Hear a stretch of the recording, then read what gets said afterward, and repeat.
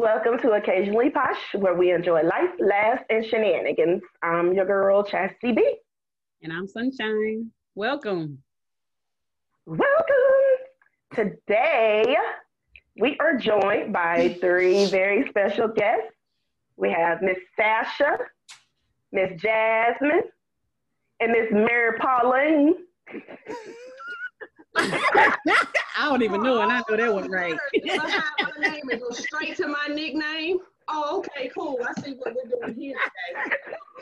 Let me introduce myself properly. Hi, guys. Thank you both for having me. Thanks, everybody, for tuning in. I am Mary P. Jackson. All right. MSW, LCSWA, and child forensic interviewer. All those things, because I do things out here. Like, Black girl magic. Okay. Look at Sasha. Black girl magic.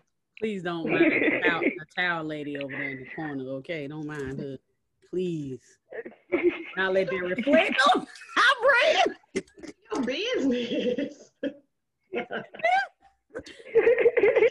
Love you. Don't do that. Just like whatever. Mama, no. Well, thanks everybody for joining. Like they said, please share to all of your families, friends, loved ones, co-workers, Obama, even Trump. He can watch. I don't care. Please share to everybody you know. And of course, we always start off with the first segment being foreplay. So Chastity, you always go first. All right. So this week, my question is, whenever you go to bed at night, do you go night-night or do you go nate-nate? What? What? So only me and Mary was the only ones to look at the fight? It depends on what type of Oh, I didn't look at the fight, but now I know what you're talking about. Night. Yeah, if it's been a long day, I'm going Nate because he was out. You understand me? Like, bless his heart. That's all I can say was bless his little heart. Bless it. Bless it. Yeah, terrible. He definitely was struggling. I go night. I ain't trying to go Nate. Nate, you might not wake up. So I won't.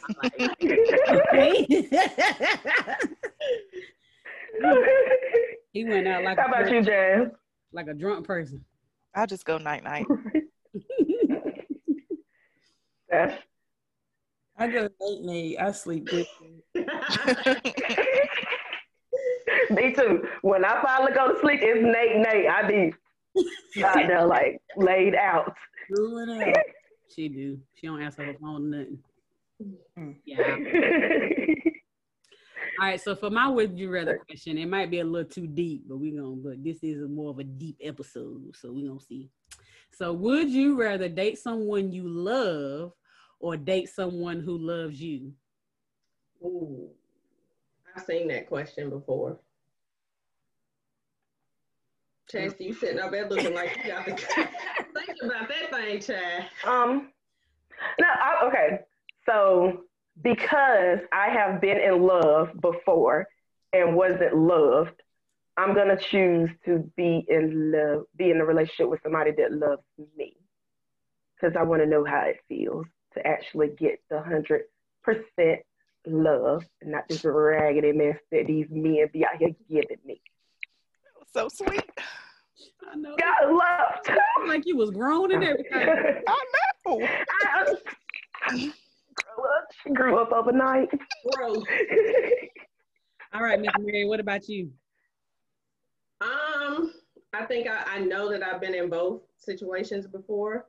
I think that I'm selfish when it comes to that at this point, so I would rather be with somebody that loves me. So yeah, I'm selfish. What about you, Jazz? Nothing wrong with it. Jasmine. I'm gonna say the same thing. Somebody that I loves. concur. What about you, Sasha Fierce? Yeah, I'm gonna go with them because I've only been in one like real relationship. So I want somebody to love me the way that I give love.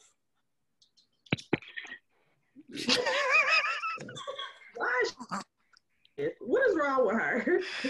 Get out. No. How about you, Sunshine?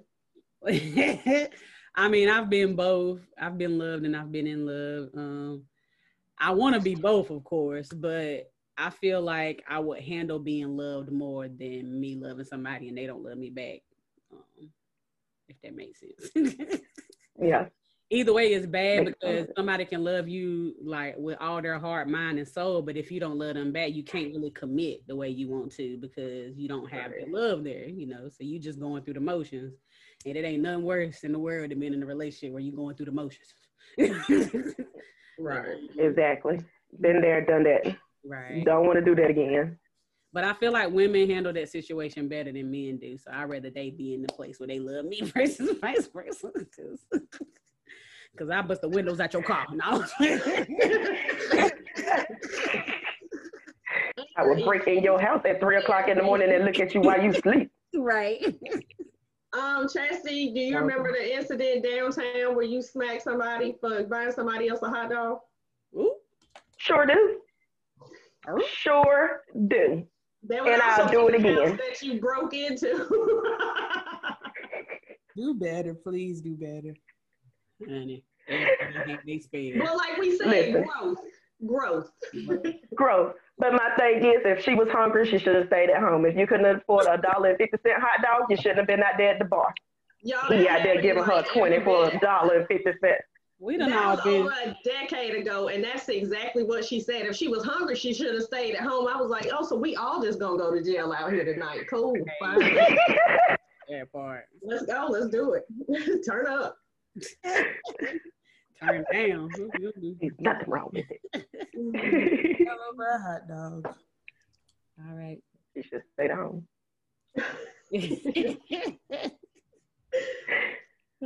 All right, so for the next segment, we always go to our what's happening and what's up, and Chastity's leading it tonight, so go for it. So this week we wanted to dive a little deeper and get into traumas in the Black community.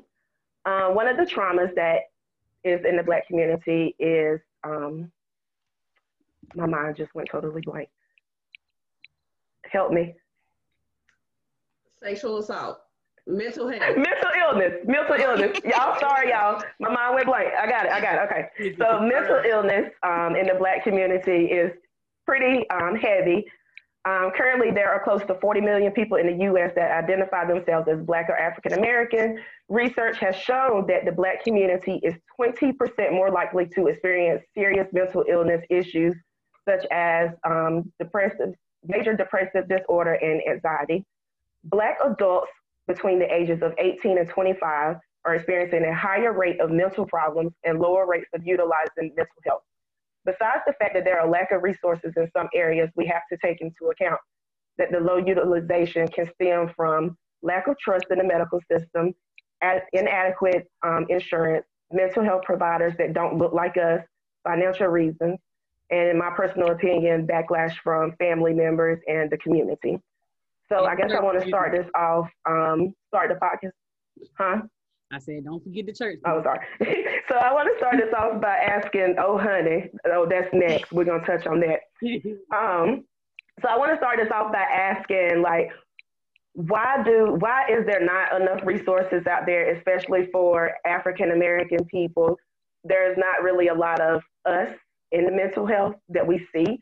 And then if we do see them, they tend to go to the bigger cities instead of staying in the small areas where there's not really anybody there. All we have are Caucasian therapists around here. Like, I was searching for therapists, and the nearest one that I could find, I mean, it was some like around here, but it was like so sprinkled compared to non-Black. I'll start first. Oh, sorry, go ahead. What'd you say? Nothing, you can. Okay. I think that as Black people, we don't use the resources enough. And so I feel like as another Black woman, like, why am I going to put my business in an area where it's not going to be utilized? And I know that might not be the best way to look at it, But if I have expertise in an area and I want to spread it, I want to give my knowledge to people who are actually going to use it and take into account what I'm trying to tell them.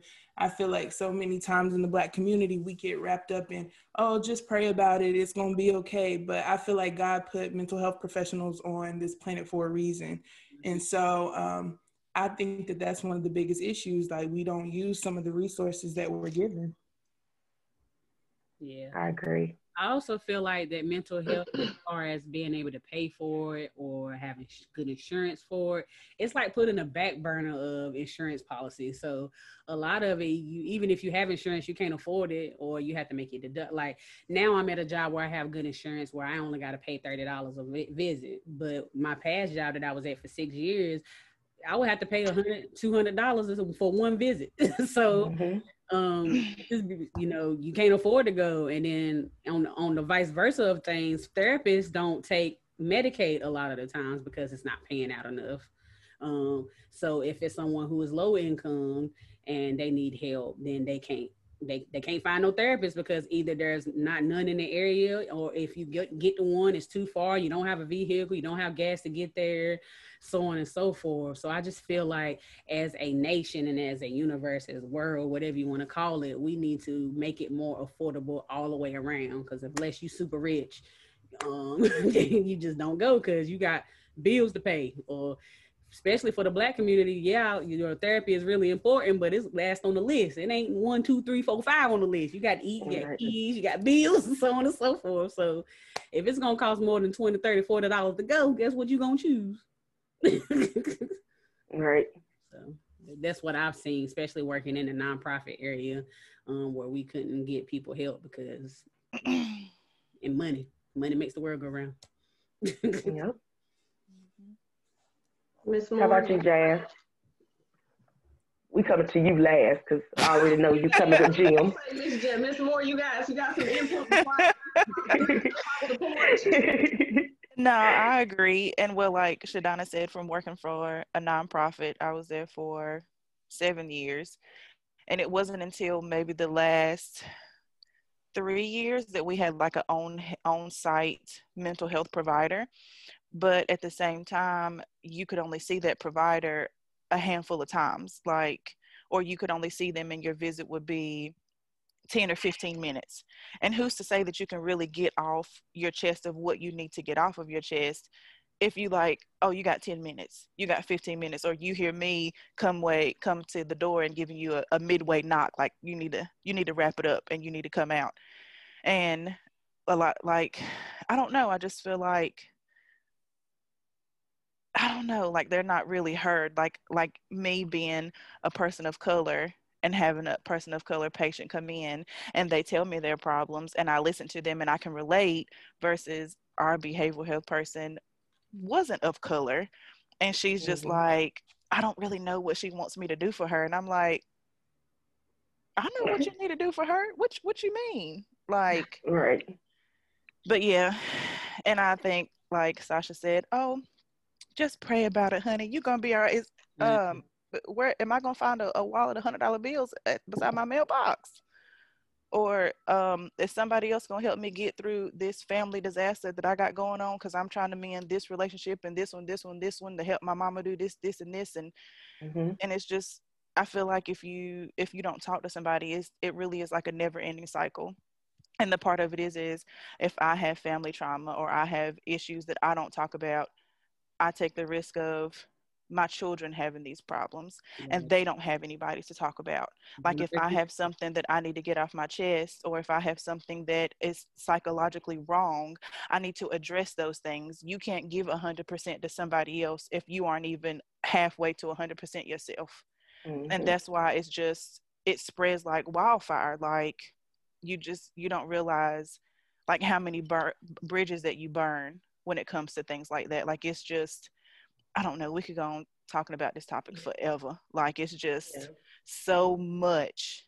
It's just like you don't even know where to begin. Like just us having this conversation right now, it is legit the tip of the iceberg. Like we ain't even nowhere near the water at all. Right.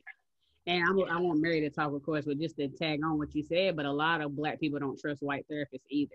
Yeah. which is Yeah. not their fault. Yeah. It's some really good white people. I mean, I'm all about black girl magic and black therapy, Yeah. black, but sometimes you got to take what you can get. So if it's either Right. being healthy and having this white therapist, then that's the better choice to say, oh, I ain't got no black therapist, so I ain't gonna worry about it. Right, That's not the right. answer. It's like either way, you need to find help. I had a white therapist not that long ago, and she was amazing.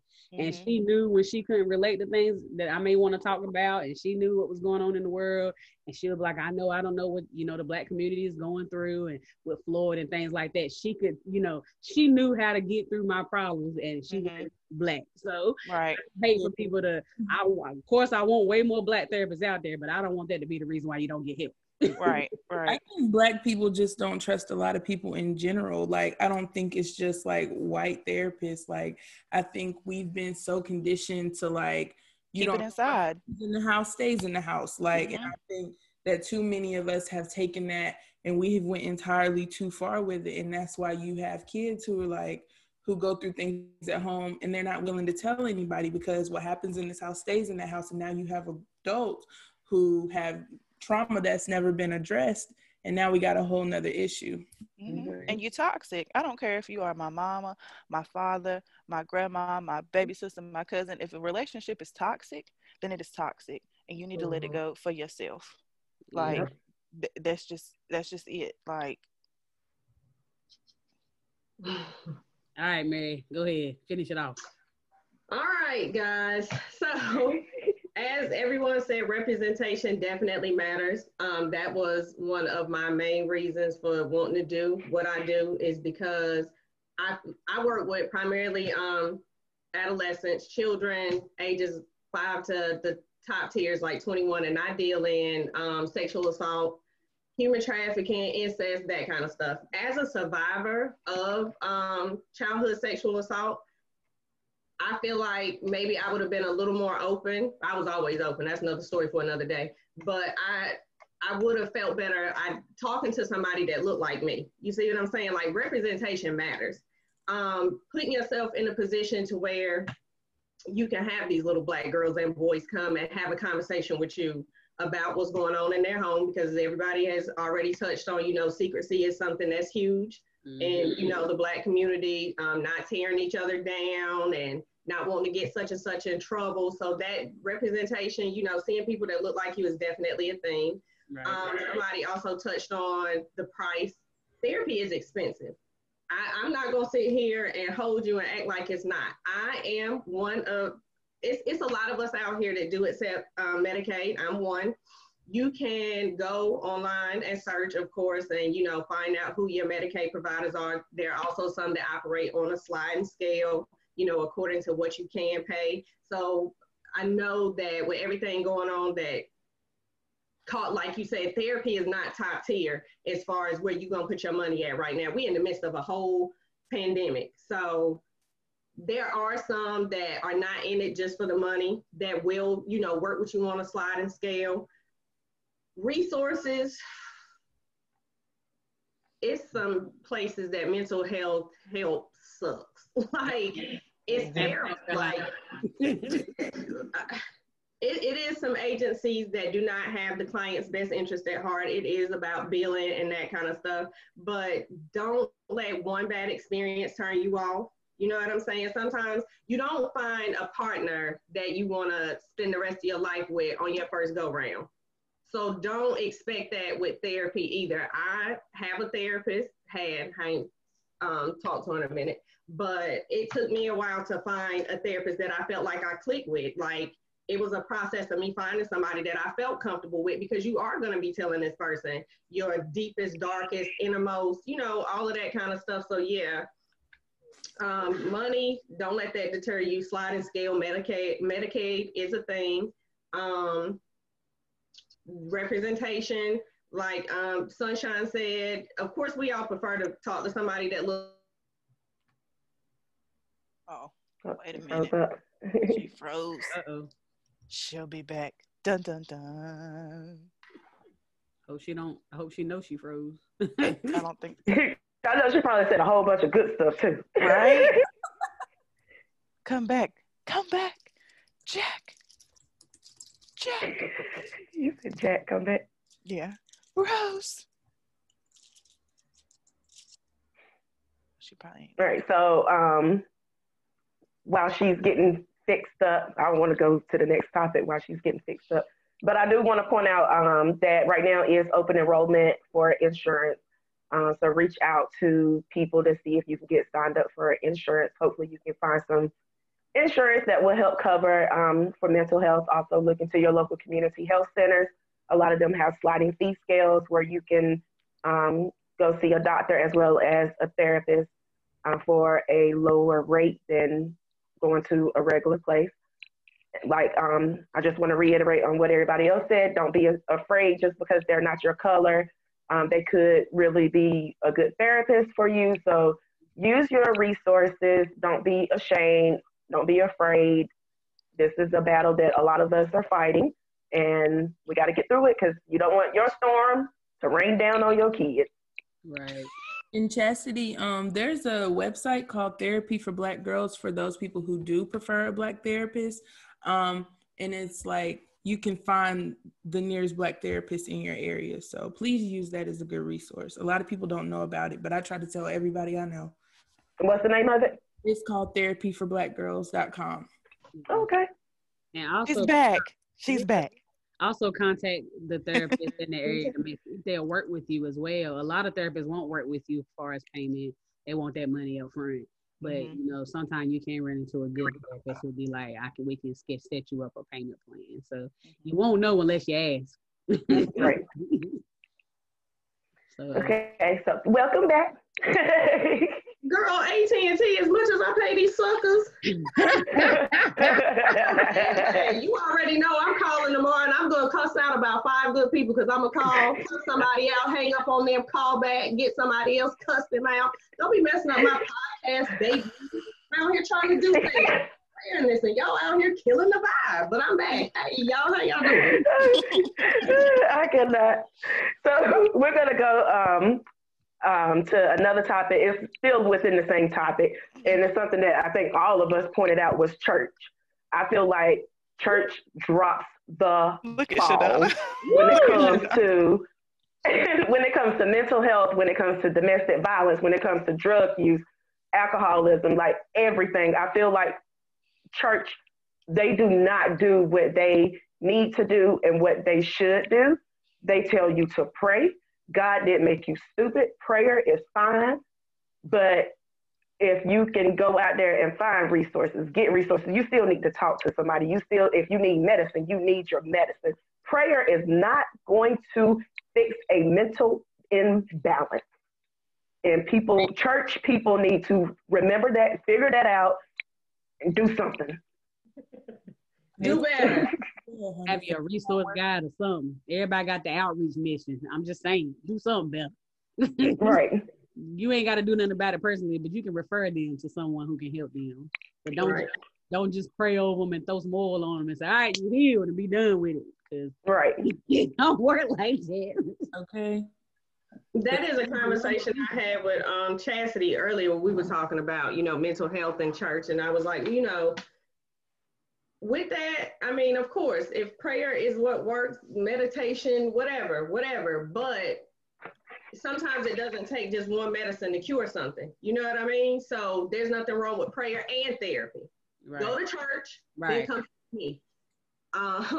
Find somebody to talk to, because I know I was brought up under the stigma of you can pray away anything. You can pray away mental illness. You can't. That's not how that works. That's not how any of this works. You need to find somebody to talk to. So like I said, there's nothing wrong with prayer if that's what you need to do, but also therapy. You can do two things. They can coexist. That's not a problem. And there actually, I know in Greensboro, there's I wish I knew the name of the agency right off the top of my head. There's a spirituality-based agency, Black people that, they're Christian-based, but they're also a group of therapists. Wow. Wonderful. Nice. Can y'all make bring one to Lee County? Well, I'm a heathen, so I don't know too much about it. I'm just putting it out there for the people that, do those types of things that, hey, there's somewhere for you too. But I'm a heathen, so do with that what you will. Don't call yourself a heathen. Just say he ain't really? I cannot. Said I'm a heathen. You remember whenever you was almost the first lady? I was the first lady. And now you a heathen. I love it. I'm a heathen, but I'm a dope Black therapist. So, I mean, I get in where I fit in. Just say, I do a lot of things. I'm making way. just say he ain't through with you yet. Don't call yourself a heathen. Just say he was still working on me. I'm going to have a conversation with you later about how I am a heathen.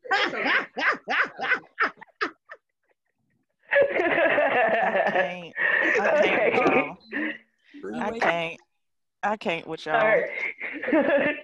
So we're gonna go to the next topics, which is something that y'all brought up of what happens in the house stays in the house, which is something that we grew up as hearing in our Black community households.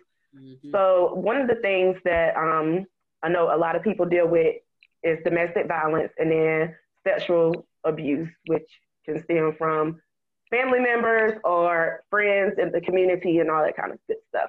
So with domestic violence, statistics show that 1 out of 3 women and 1 out of 10 men experience domestic violence in their lifetime as a whole, white and Black included.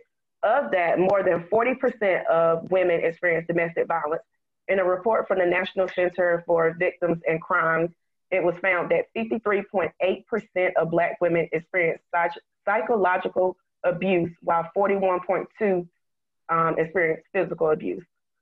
So, excuse me. I guess I really don't know what my question would be based off of that. I guess, like, what can we do to, I guess, stop domestic violence in the household besides people getting therapy and learning how to deal with their anger and work through their emotions and don't think that it's okay to put their hands on people whenever they're upset. Just kill them. No. I mean, that was my first choice. Lorena Bob. That was my first choice. You gotta catch me first. You know how many episodes? You might be hitting me, couldn't be hitting nobody else. I'm a Lorena Bobbitt. Hit you in the medulla oblongata. Ethically, I'm not going to comment on that part. Goes against my whole code of ethics. But domestic violence, like most things, is a learned behavior. If you grew up in a house where that's what you saw as a man, it usually it's like a two-way street. Either you're gonna be so against it that you'll never do it, or you're gonna feel like that's how it's supposed to be, and that's how you're gonna conduct yourself in a relationship. The biggest thing is breaking the cycle, and in order for us to break the cycle, there has to be a conversation about it. But it's hard to get into those types of conversations because, as we're saying, it's always what goes on in this house stays in this house. We don't talk about what happens outside of this house. That's one thing. 2, when it comes to any type of abuse, whether it be domestic, sexual, whatever, there's always the stigma of you're trying to tear a Black man down. You're trying to get the Black man in trouble. You don't want him to go to jail. And no woman wants that. Nobody wants to be ostracized from their community, their home, whatever, because you're going to put him in jail. So that's it. Like, we got to really start having open conversations about it. And we got to stop victim blaming. Like, you can't make it this woman's fault that this man blacked her eye, or you know what I'm saying? Like, we really got to start having open conversations about it. And it's a lot of people that aren't ready for those heavy conversations because it might be your brother. It might be your best friend. It might be your cousin. It might be, and nobody, it's always, such and such did such and such, but it's different because somebody that, we have a tie with. And we got to get away from that because abuse is abuse and an abuser is an abuser. And we have to start making these people take accountability for what it is that they're doing. And we don't do that. A lot of us, I'm going to do that. I will tag you in a Facebook post. He's like, that's me. Tag you, we're going to be in the front page of the newspaper. What you talking about? Very preaching. It's a lot of people that don't want to have those conversations because it relates to somebody that we might know. But you said something that really touched me, because not touched me, but touched a nerve. is accountability. Why do we don't make men be accountable? Because we too busy trying to coddle them.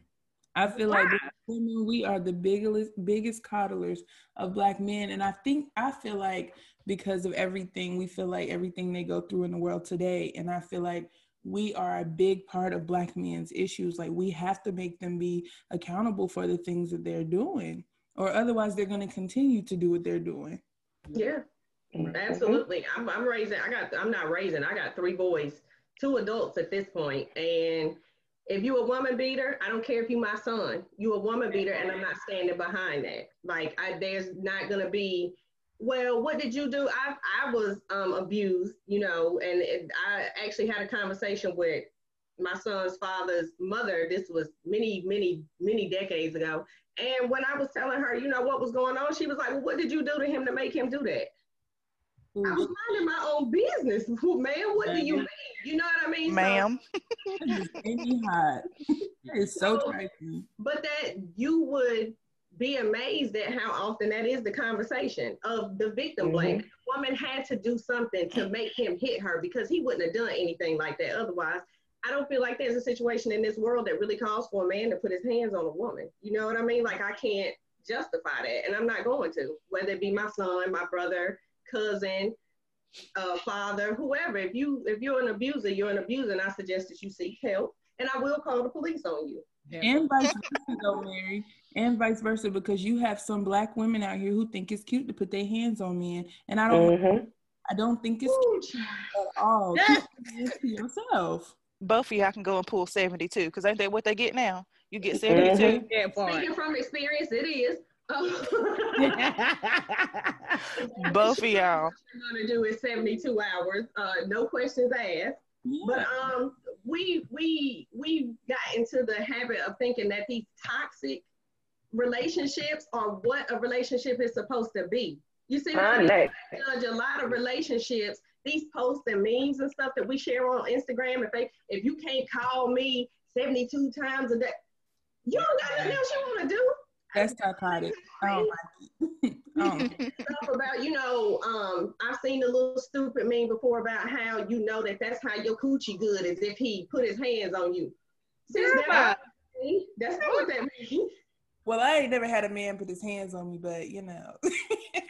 I know what I'm doing. Dang. That's what we should be Take me out. Just take me out. Take me out the group. Take me out the group. But you know, people like Sasha said, is that, you know, we glorify almost these toxic relationships and make it seem like that it's cute for me to behave in these ways that are abusive. And when I say abuse, I don't just mean, you know, physical. There's emotional, there's financial, there's so many different ways that a woman or a man can be abused in a relationship. And if you read these silly little memes, people think that that's the norm, and it's not. We have to break this culture that we have, and like I said, have these conversations where that's not what love is. That's not what a relationship is at all. Amen, child. And mothers, amen. Mothers out there, please stop coddling your child. I'm letting my children know early. My son ain't but 12 years old. He already know if he get locked up, I ain't bailing him out. If he a woman, he gonna be by himself. I don't care. If it's wrong, it's wrong. And what you not about to do is have me financing your mess. Is what all I'm saying. You on your own. Please stop making these men think it ain't nothing they can do that's wrong. That's why so many children out here that don't have their daddies in their life and so on and so forth. Because you are out there making excuse. Well, he really is trying. Mm-hmm. And I feel like that is a huge excuse. Chastity has met my little brother. Awesome dude. 24, 25 years old, 2 degrees. Never had a dad, doesn't even know who his dad is, never seen him, and he still turned out just fine. So that whole excuse of not having a man, I don't want to hear that. That's not an excuse. If you're angry, seek therapy.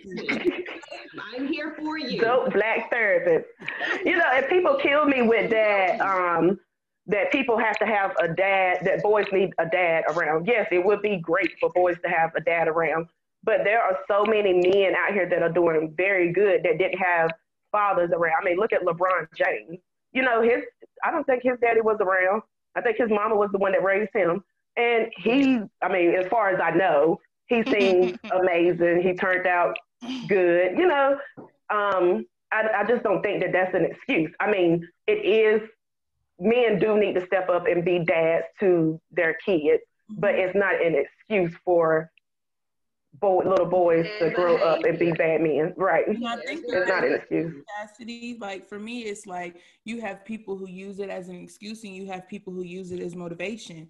Yep. Which and so I think that we just have to do better, like about telling our Black boys, like, yeah, maybe your daddy is not here, but be better than him. Like my brother, his biological father was rarely in his life, but he just had a baby. And when I tell y'all, like the best daddy ever, like everything revolves around that baby because he didn't use it as an excuse. He used it as motivation. I want to be better than when my dad was. And so I think more people have to do that. But to answer your original question, I think we have to stop trying to cover up some of the stuff that happens in Black homes, because I feel like that's why we grow up with these kids who are just severely traumatized. And so, like Mary said, they're continuing the cycle and they don't know how to break it because they're just told, like, cover this up. Like, that's your uncle. He didn't mean to do that to you. Yes, he did. Yes, he did. And stop lying to these kids. He meant exactly what he did. He needs to go to jail.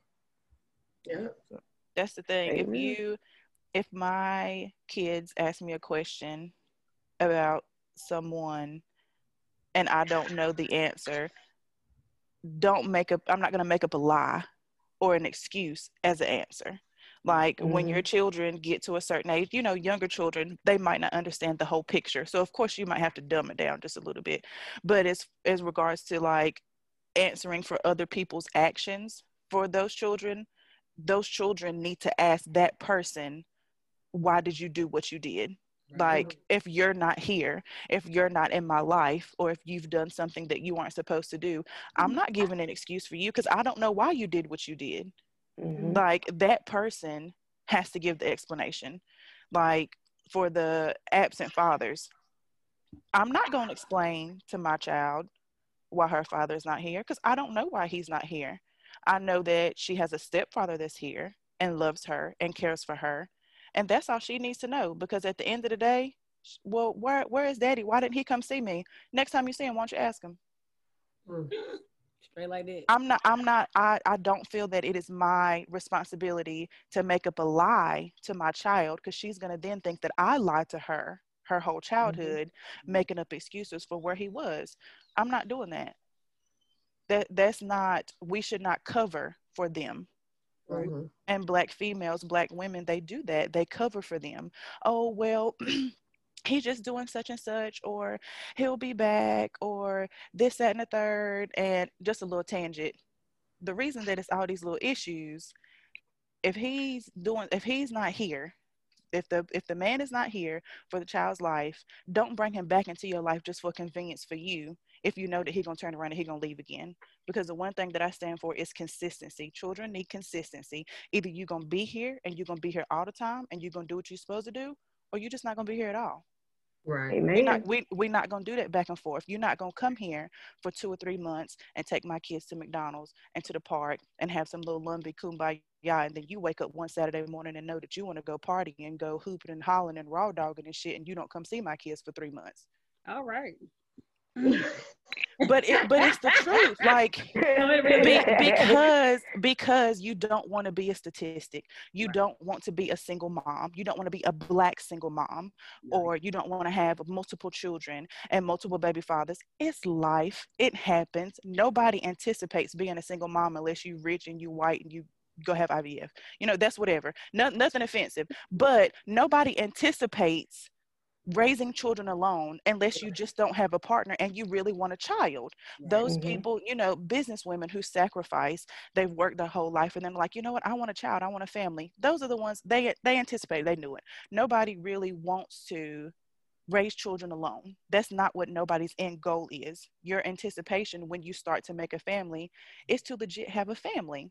So when something happens and your partner is no longer there, I feel like you make excuses for them. Even if they're there for just a minute, even if they're there for just a little bit, you feel like, well, the rest of the world can't put me in that box because he is here sometime.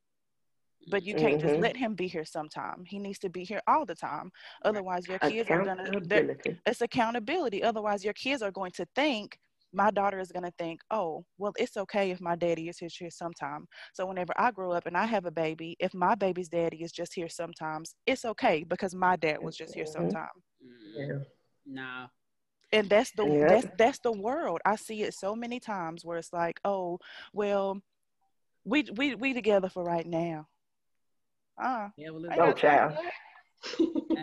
Don't get me started. No.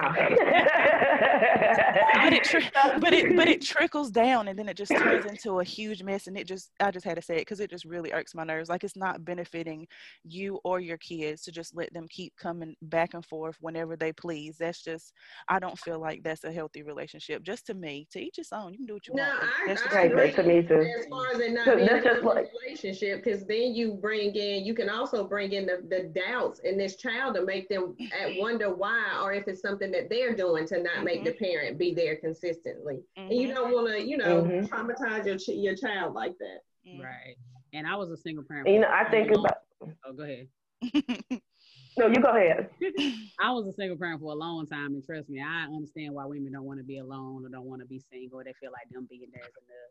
But I had just made up in my mind that if I'm gonna be doing bad, I'm gonna be doing it by myself, honey. You're not gonna be on here adding on to my stress, adding on to my drama, and not bringing nothing to the table. you living in my household is not saying that you being a father, a dad, a boyfriend, husband. No, that ain't about made me cuss on here. That ain't nothing. So if you here, but I'm doing everything that I'm doing, and I can do it by myself, then guess You what? might as well not be here. And another thing I wanted to point out is people that stay together for the kids.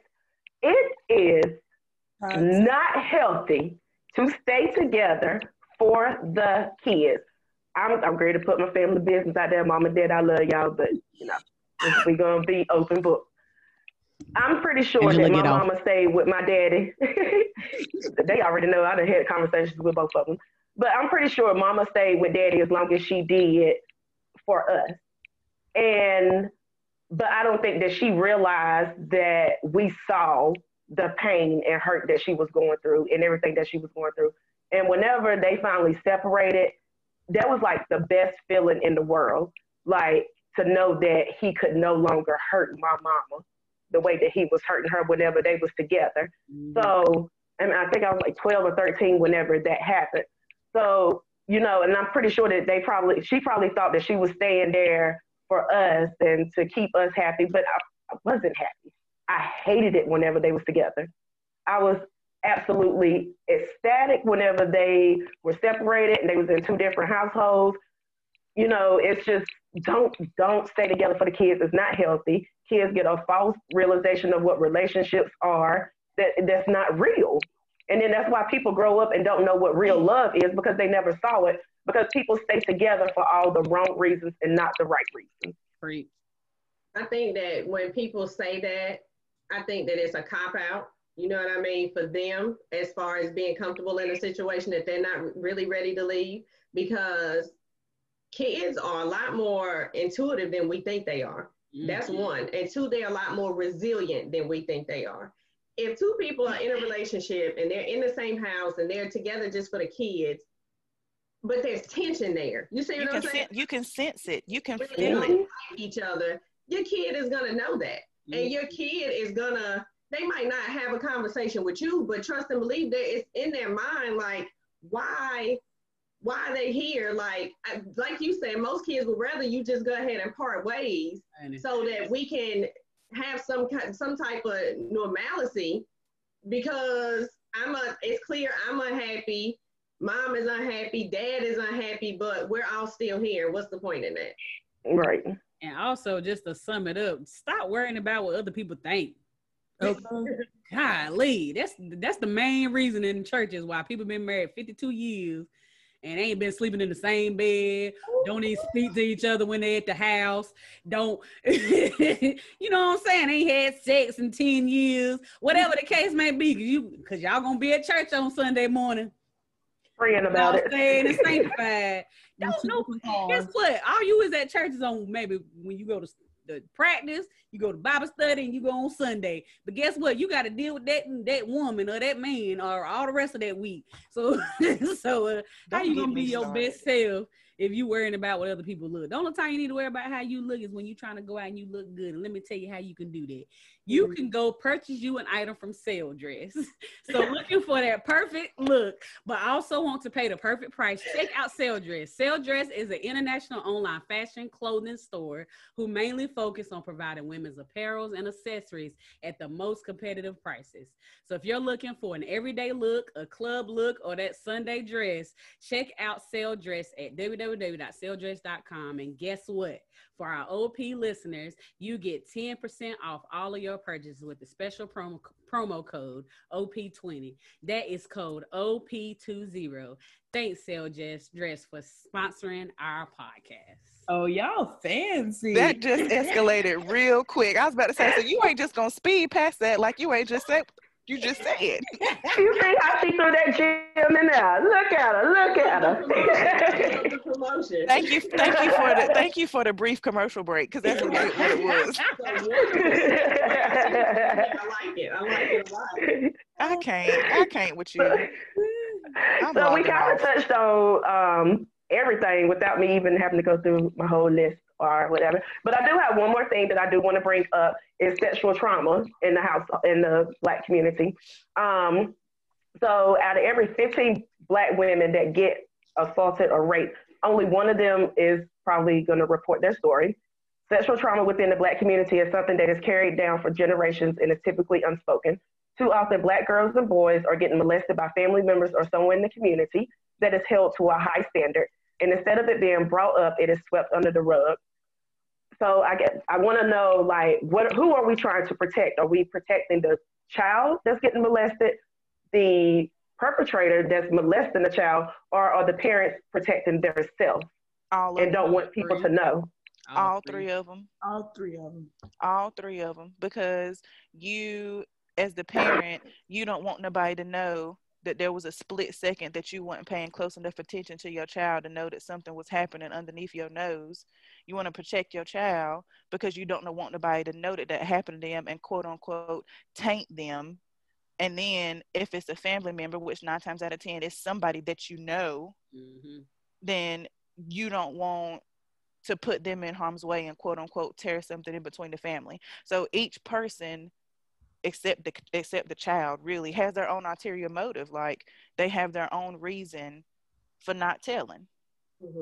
And that's the sickening part, because the only part that's really innocent in the whole thing, you don't give them their justice. You don't give them their fight, their voice. Like I don't care who you are, you birthed that person.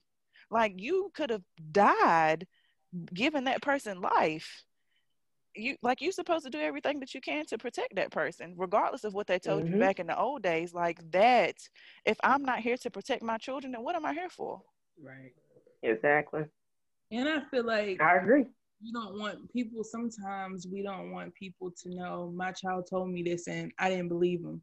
And so I tell all the parents that I work with, when your child tell you something, even if it's just a little bit of truth, believe them. Go get an investigation done, because if they were lying, okay, yes, we put somebody through this and whatever. But if they weren't lying, that trauma has to be addressed. Y'all will never believe me when I tell y'all I had a child sit in my office and tell me everything her uncle has done to her since she was like a small child, and mama knew what was going on and you did nothing to stop it. Yeah. I was like, how can you? Like, this is your child. Like, your child is telling you what this grown man is doing to her and it's hurting her, and you don't feel a need to do anything about it. And I just don't understand, like, how as a community we can allow our children to go through stuff like this to protect an uncle that truly, if you don't care about my child enough to keep your hands off them, you don't even care about me. So, but we're trying to protect this, and I would never understand it. And it bothers me because, like, that's sex can be a very traumatizing thing if you're not ready for that. You know what I'm saying? And I don't know any child in elementary school that's ready for that type of thing. Not even elementary Not middle school, school either. middle school, Not or some high school. high Wrong. school. 35. You know what? Can we escort her out the group? Can you just dismiss? Cut her off. Cut a mic off. Putting you in the Cut a weight mic room. off. Anybody. And the attack on the what Sasha said, the most disgusting thing to me, I've not been a part of it, but was a very close friend of it, is for the family to expect for you to continue to interact with this person and be respectful and not say anything. Don't make anything awkward. Don't tell anybody else. And like can you imagine? I feel awkward from being a CNA back in me and Shadana and Chastity's old days, and an old man say something inappropriate and I'm trying to wash his balls in the shower. You know what I'm saying? It make you feel awkward. And then you gotta go the rest of the shift and he like, hey honey, will you get me some fresh ice? No, like, but this person actually really touched you and really made you feel some type of way, and I still have to sit across from you at Thanksgiving. Like, that is disgusting. Right. We Like, gotta do better, man. We gotta do better. Like, it's not fair to our children for them to have to go through things like that. And then they come to you, the one person in this world who they feel like they can trust with everything, and you don't believe them. mm-hmm. And it's happening right under your nose a lot of the times. And like, you don't even see the signs because you like, oh, that's my uncle. He would never do that. That's my brother. He would never do that. But he did. He did. But he did. Right. It's sad. It's so sad. It's heartbreaking, man. It really is. And also Black parents in general, but Black parents need to learn how to be more approachable. Yeah. Trust me, my son come to me with some crazy stuff, and when it come to lying too, he lied probably at 82.9% about the things that come out of his mouth. But it's some level of things that he's gonna say that I'm gonna immediately be like, no, I need to check this out. And then, if it's a lie, then it's a lie, and I get on to him. But just to brush it off because they are a child and they lie a lot, I would never do that. I mean, I would rather go through the trouble of finding out and be embarrassed than be sitting here having something happen to my child and I just brushed it off because he lied half of half of the things that come out of his mouth. And then, like I said, just be approachable. Me and my mom didn't talk a lot growing up. And now we talk all the time, but in the Black communities, especially if you're a single parent and you struggling and you working 3 jobs and you having to sleep all, to catch up, so on and so forth. When it's time to have time to sit down and talk, a lot of Black families don't sit down at the table and eat dinner during the week. They don't have time set aside to spend, if they working 2 or 3 jobs. All you do is see them coming and going. And yeah, they paying the bills and stuff, but children don't understand that. We don't understand it till we grown. So always find time for your kids sometime or another and be approachable is what I have to say about it. It could just be in the car. Like, you drive to take them to school. You drive to a game. Like, hey, what's been going on with you? Tell me something new. Like, what's, or, I mean, to make it more approachable, not saying that you have to tell your kids all your business, but, they tell you something that happened to them during the week and you talk to them about something that they could relate to. It could be anything, just to break the ice, just to make it seem like I can talk to you, about whatever the problem might be or whatever might be bothering you. And you should be able to tell, like, if you haven't really exposed to your kids to certain things and they talk in a way that that you don't think that they should be talking, like, that should be a sign that somebody's done said something or somebody's done something. Because when did you find out what a shaboinka was? Honey, one time they tried to say Ether was on the bus talking about blowjobs, and I said, he don't even know what a blowjob is. Wait a minute. It's a long time ago anyway. That's another segment, but wait a minute. Come on, Miss Mary. I ain't gonna say the middle name. Really? Hey, all of these letters up here. Y'all want to call me by my middle name? Come on, use this. Use this stuff that I earned. You better say that. Just a few key things I want to touch on. Like I said, sexual assault is that's my scope of practice. It's very dear to me. Always has been, always will be. First things first, can we please get rid of this stigma of the fast Black girl? Please. Right. Honey. Woo! I do not care what this 8, 9, 10, 11, 12, 13, 14, 15, 16, 17-year-old girl is doing, there's no reason that she should be appealing to a grown ass man. Period, point blank. I don't know no other way to say it. We got to get rid of that stigma of, again, like I said earlier, the victim blaming. Right. She did something. If you didn't do this, if you hadn't have been doing this, if you hadn't wore this, no, it's not. You know, don't sit on such and such. Stay away from Uncle Chris because you know how he is with the kids. Why is Uncle Why Chris? he dirty? Wait, why is Uncle Chris not in jail? Like, Period. what are we doing here? That's number one. Two, knowing the signs. As parents, we like to think that we keep our eyes on our kids 24/7 and that we would know if something happens, but a lot of times we don't. Nope. The human. That goes into what Sunshine's saying about being more approachable. I have always had conversations with my boys that are very candid. Like I said before, I'm a survivor of childhood sexual assault. So I was always paranoid about my children going anywhere. I'm the parent that, you know, my son come in, anybody say anything to you, anybody touch you, feel uncomfortable. If your child is somewhere and they ask you to come get them, go. It's nothing else. I do that. Just go get your kids. Y'all can talk about what happened on the way home. Another one, this is by no means blaming the parent, but stop trusting your babies around any and everybody. Please, can we stop doing that? Because my question at this point, when I see all of these things in the news about, you know, this baby done disappeared or this baby has been sexually assaulted, at what point are we going to hold not just the mother who, you know, the child was in the care, but also the father? I feel like he should have some accountability too, because sir, maybe if you would get your babies, then it would be, if you had a relationship, then maybe it wouldn't, you know, be this room for somebody to blame. Because here's the thing, and there's no statistical reason behind it, but it is a fact that once a child is sexually assaulted once, they are more prone to be sexually assaulted again. It's almost like these predators can smell it on them. That's what I call it. Like it's something that you see about this child that you know is vulnerable, and they're going to prey on that vulnerability. Have conversations with your kids. Let your child know that if they come and tell you something, like Sasha said, even if it's some BS, I got your back. I'm going to believe you. Have these types of conversations with your kids. Knowing the signs. There are a lot of different signs that will kind of give you like just a small piece to let you know that there is something going on with your kid. One of the biggest signs of a child being sexually abused is the child continuously wet in the bed after the age that they should be wet in the bed. Pay attention to the signs. Google is your friend. It is here for everybody. Use it.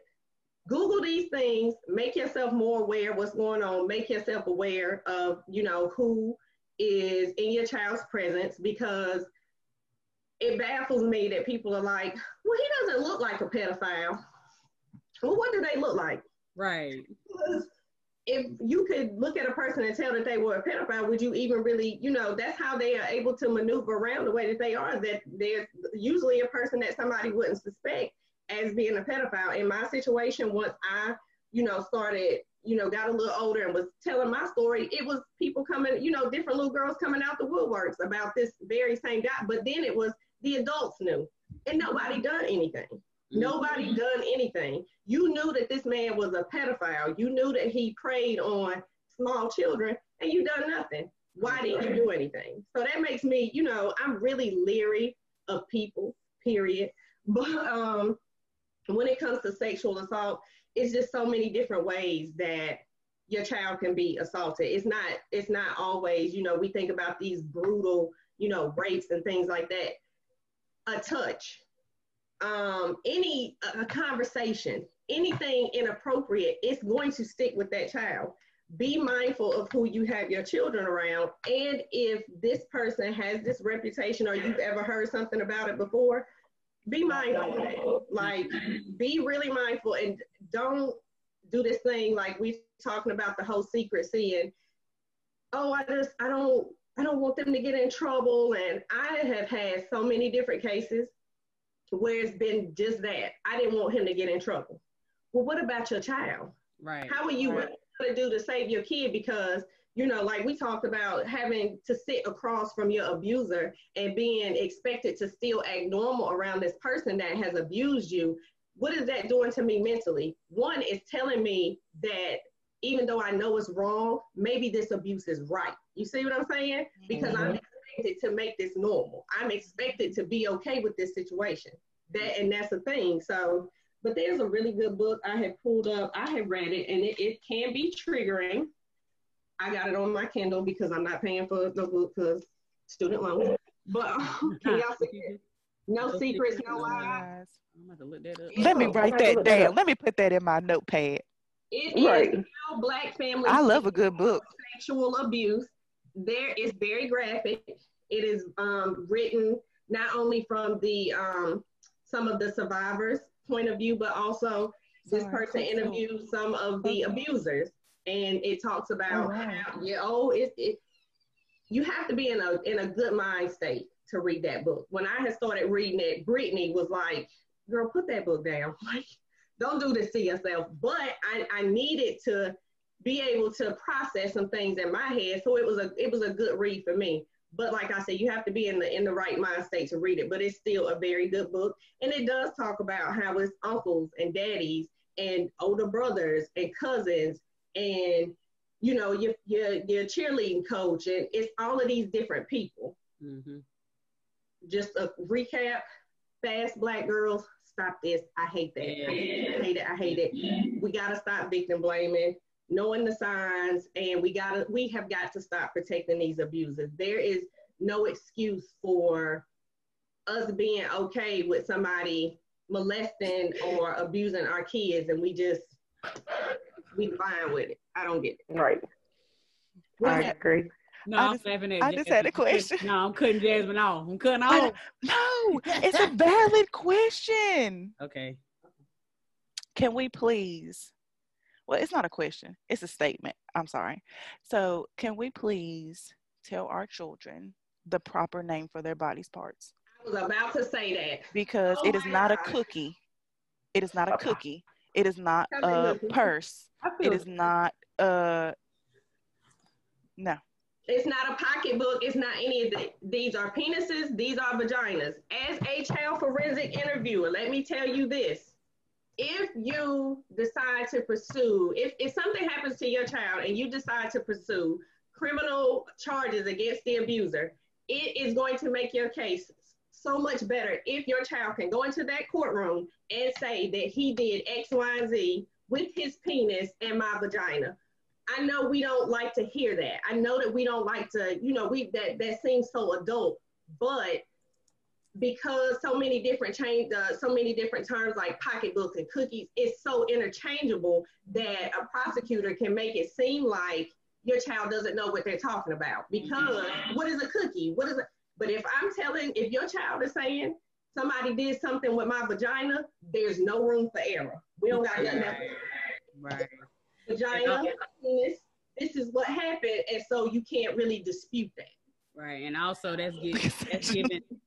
Everybody also, put your finger up. And also that's giving the abuser room to work with. Let me come get them cookies. Oh, okay. Yeah, I'm for real. That's it. And I think of it's like a stoplight. Like I told my kids, like a handshake. Okay, that's fine. That's green. That's okay. Somebody wants to give you a high five, that's green. If somebody is rubbing on your arm, like that's a yellow. You need to slow down. If somebody tries to put their hands on something else, then you need to stop and you need to tell me. You need to tell someone. Like there is no person who should be looking at their private parts. I tell them unless it's me, just because I helped them take a bath. But or if it's my mom. But that's it. People who I trust to give my kids baths is the only people who I trust to be around them, which is my mom and their father. That's it. Yeah. You can't just have your kids staying anywhere because, of course, they're going to see them whenever they get ready to take a bath, and they need to know if somebody is, and that can happen inappropriately if somebody else gives them a bath or like helps them take a bath. Like you got to talk. What you say? Oh, I was about to say but no, we need to stop calling them cookies, and we need to teach our kids what places are inappropriate It ain't a Yeah. cookie. It Amen. ain't a purse. I mean, me as an adult, if I decide to call it, vacuum seal 3000, that's different, but not as It just children. I'm sure people have seen this post. It was going around on Facebook about a little girl was coming to school and she was Telling the telling teacher about the her cookies. teacher that her uncle was eating her cookies, and the teacher never paid it any attention because cookies. Hmm. Come to find out, the uncle was performing oral sex on the little girl. And had she been able to use the proper Proper terms. terminology, then maybe something would have happened a little bit, we would have caught it quicker. But because we're talking about cookies and pocketbooks and nee-nees and vagina, girls have a vagina, boys have a penis. Let's talk about it. And those are not dirty words. We have to get it what's dirty about a body part? It is what it is. So again, like she said, knowing the proper terminology will help you get a case across quicker than anything because there's no room for error. And that's what they look for when they're prosecuting these types of cases, is just a small margin of error. Yes, Sasha girl. This right here is gonna be the last comment. Okay. Okay. I like that I think bedroom comment. also we have to let people feel. I think sometimes whenever things like this happen, we try to rush people through. You should have told quicker. You should have, no, allow people to feel, because everybody isn't ready to talk about things like that when it happens. Like, I wasn't going to tell my story, but I wasn't ready. Thank you, Jesus. But my roommate's boyfriend had gotten drunk when I was in college, and I woke up and he was literally standing over me in my bed. So, my first reaction was to scream. So he runs out the room or whatever. And I did wait a few days to report it to my apartment, because it's like, I have to live with this boy. And it's like, what's going to happen? Y'all not going to make him leave. So whenever I reported it to my apartment, they were like, you should have reported it sooner. Like, there's nothing we can do. And I'm sitting here like, this is why people don't tell. You have to give people their time to process what's going on and understand everybody might not be ready to tell in that exact moment what's going on. But whenever they do, make sure you handle the situation and address it appropriately, because that, like I said, that's what stops a lot, especially children. That's what stops a lot of children from coming to tell. I work with kids every day, and when I tell you, they will tell you anything you want to know and more if you just listen. But you have to ignore it, and you can't tell them they're lying. Even if they are, you have to be like, okay, and navigate through it. But as soon as you open that door, like Mary said, once you give them a little room for error, it's over. You have to just listen and, like I said, allow people to feel. Yeah. Amen. And know that's going to affect them when they grow up. A lot of women and men don't know how to love because of these situations. So, now a woman may not get a man because if he ain't, eating her cookie fast enough or whatever the case may be, I'm laughing, but it's serious. Like, we don't know how to love because of the situation. So, we need to just handle it in the moment, as parents. And stop thinking boys can't be abused, because they can be. Child. That's why I keep my kids around me. Ask the Pope.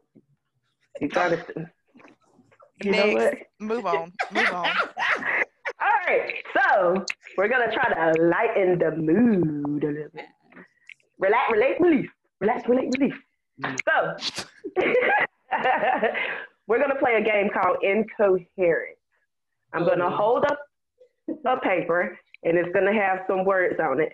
You have to read the words and try to figure out what it's saying. Okay. Y'all get 15 seconds to try to figure it out. Let me pull up my timer. Oh Lord. Okay. 15 seconds. Glad I'm sober. Is it multiple words or just one? I'm glad I'm sober. It's just one. It's just one. And then y'all got to try to figure it out. Y'all ready? Uh-huh. Can y'all see it? Back up just a touch.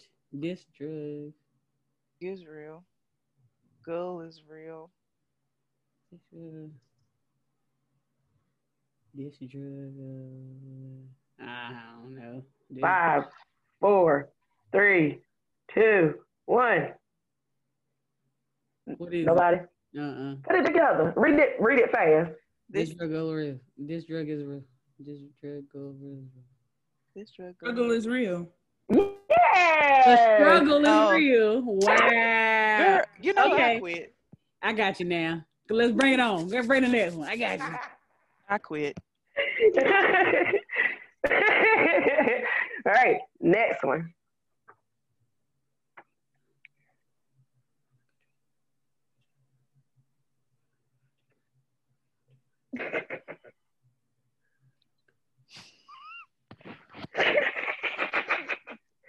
Rolling a Read it fast. Yep. Good job. Good job. Rolling a joint.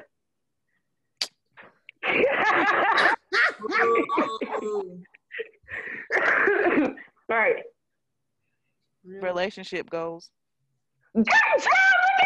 Oh.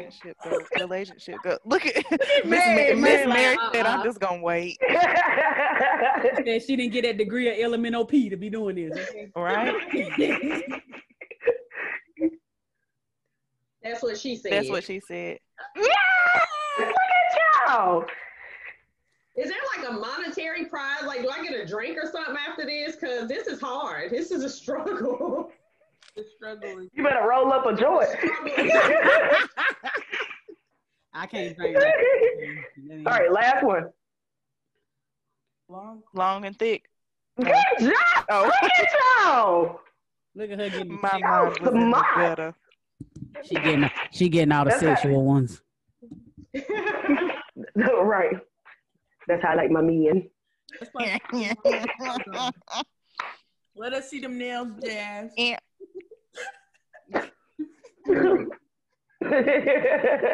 Did you see Mary's? Hers long too. I know. A long. I got a little. Yeah, man. Ew. What's next, Chastity?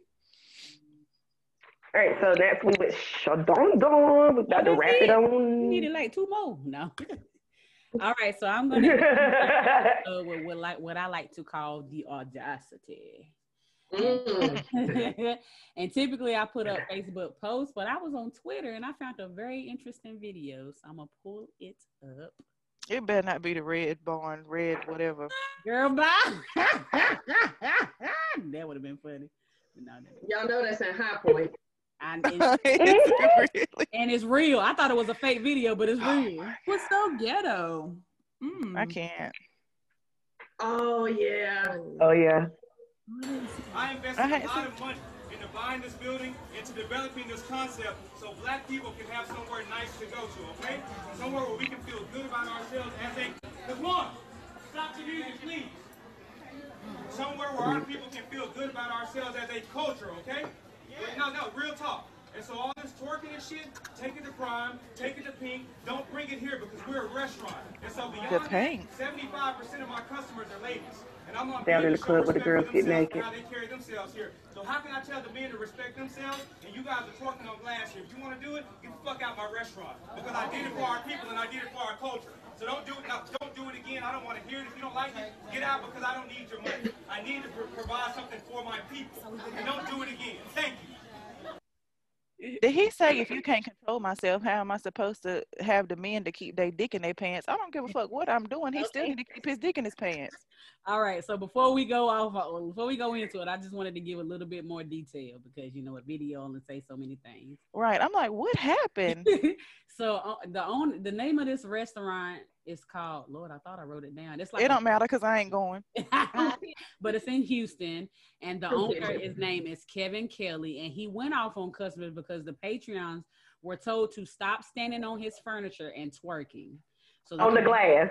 So the customer stood up on her seat and placed her hands on the window glass and started twerking on the moon.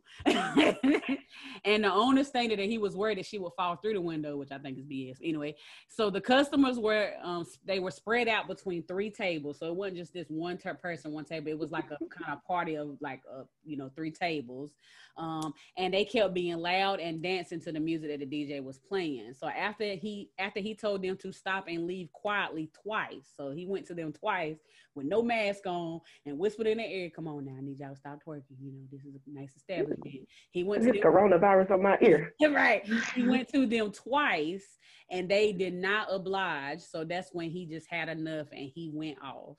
So he later apologized for the words that he used, but he also stated that no matter the music that was played and no matter what people feel they have the right to do, they should not and will not disrespect his establishment, aka his home.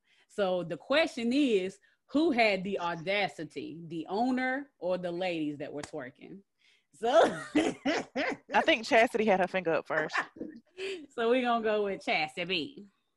I just want to say, I understand where he was coming from. But if I'm in a restaurant and I hear Cash Money taking over for the 992,000, or if I hear got an ass so big like the sun, hope he got a mouthful, I want to run, shove it in my face. You know what? I'm going to get up and I'm going to twerk. Are you going to twerk on these people's table, though? I mean, I ain't gonna stand up on the table and twerk, but it's gonna be some ass shaking in there. I can't control myself over those. There's some songs I can't control myself. Like, I mean, I understand what he's saying. Yes, it was crazy for them to be up on the furniture dancing and stuff, but yeah, the table and all that stuff. But why have a DJ playing twerk music if you don't want people twerking? Right. If I hear twerk music, I'm gonna twerk. You exhaust me. Go ahead.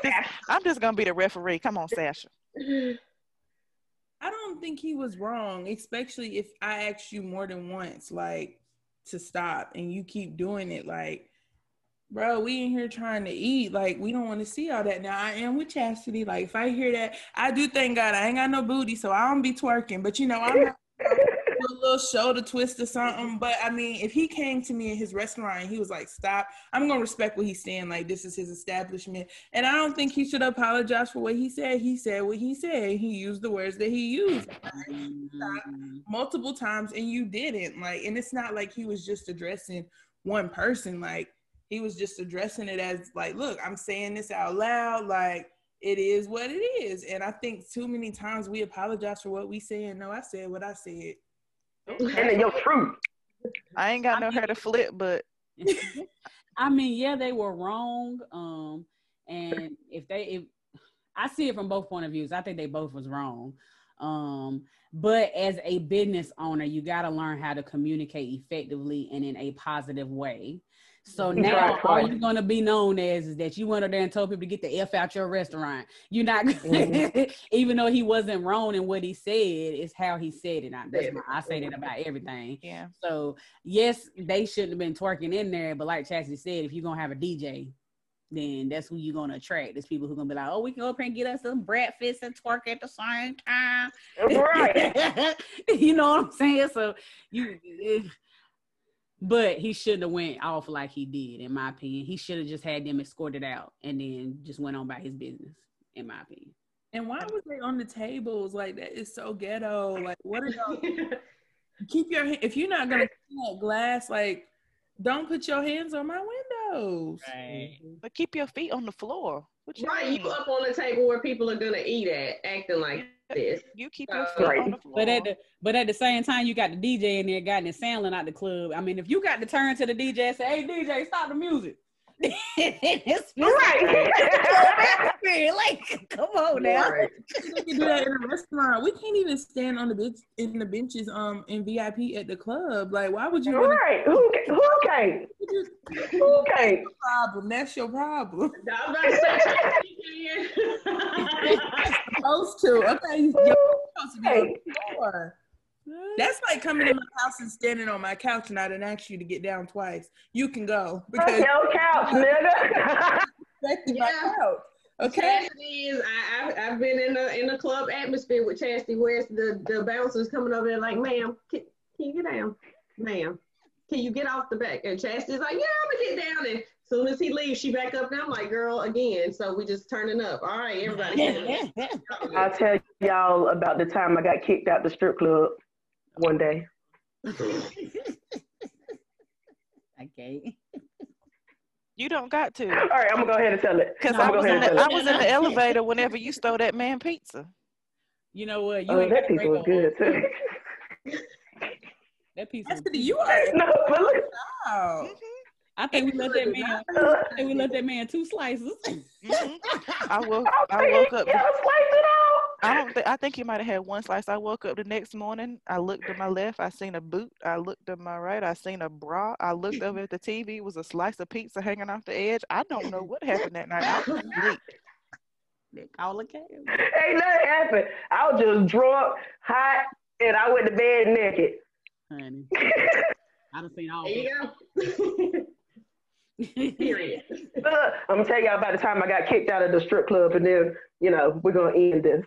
So we had went to the strip club, right? We was in Fayetteville. There was some white people in there, and we just stopped by there, get some drinks or whatever. So the girls, they was like, I had met them in the bathroom. If you ever go to the club with me, and back in the day, I used to be in the bathroom mingling with the people, becoming their best friends and their therapists and stuff. So I had became friends with the strippers in the bathroom while they was getting dressed. So I come back out, and they up there dancing or whatever. They was like, come on. So I go over to the stage, and I got up there, and the bouncer came over there. He was like, ma'am, get down. I was like, they told me to come up here. He was like, get down. So I got down. So then I'm dancing, passing out my ones. The girl was like, come on, he ain't looking. So I got back up on the stage again. So he came over there, ma'am, if I have to get you off the stage one more time, you're going to have to get out. I said, they keep calling me up here. I'm not asking to come up here. They keep telling me to come up here. Finally got up here. And as I was about to stand up, he comes, jacked my ass up off that stage and told us we had to go.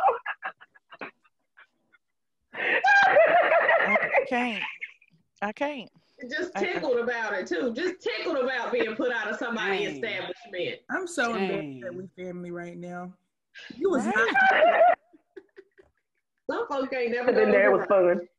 Hey. It was fun. Good time. We all done some questionable things. No. Mm-hmm. Not Yeah. me. Me and Chastity probably on YouTube somewhere peeing in the middle of the road in Myrtle Beach at the light at the stoplight. Hey, look, you telling too much now. Peed straight through 2 stoplights. Straight through. And the car behind us ain't blowed a horn or nothing. They just sat there and waited. They were so calm. They didn't blow the horn, didn't little toot, beep, beep. Hey, you all right? Got your flashes on? Nothing. Just sat there and waited. Just sat there and waited. Just sat there and waited. I mean, watch somebody fall in their own pee and everything, ain't they? That was her. It wasn't me. It was her. I didn't do it. I did good. My shoes were too high. Don't judge my life. Don't judge me. Oh, honey, I'm just. Hey, at least we made it back to the hotel room. Everybody didn't make it back. Anyways, all right. So thanks for joining in to Occasionally Pie, where we enjoy life, laugh, and shenanigans. Special thanks to all of our wonderful guests that joined us tonight. Thank you so much. I hope that we gave some people some gems. And if you have anything you want to comment below, please do. And thank you for joining. Thank you. Bye. Bye, guys. Thanks for having me, y'all.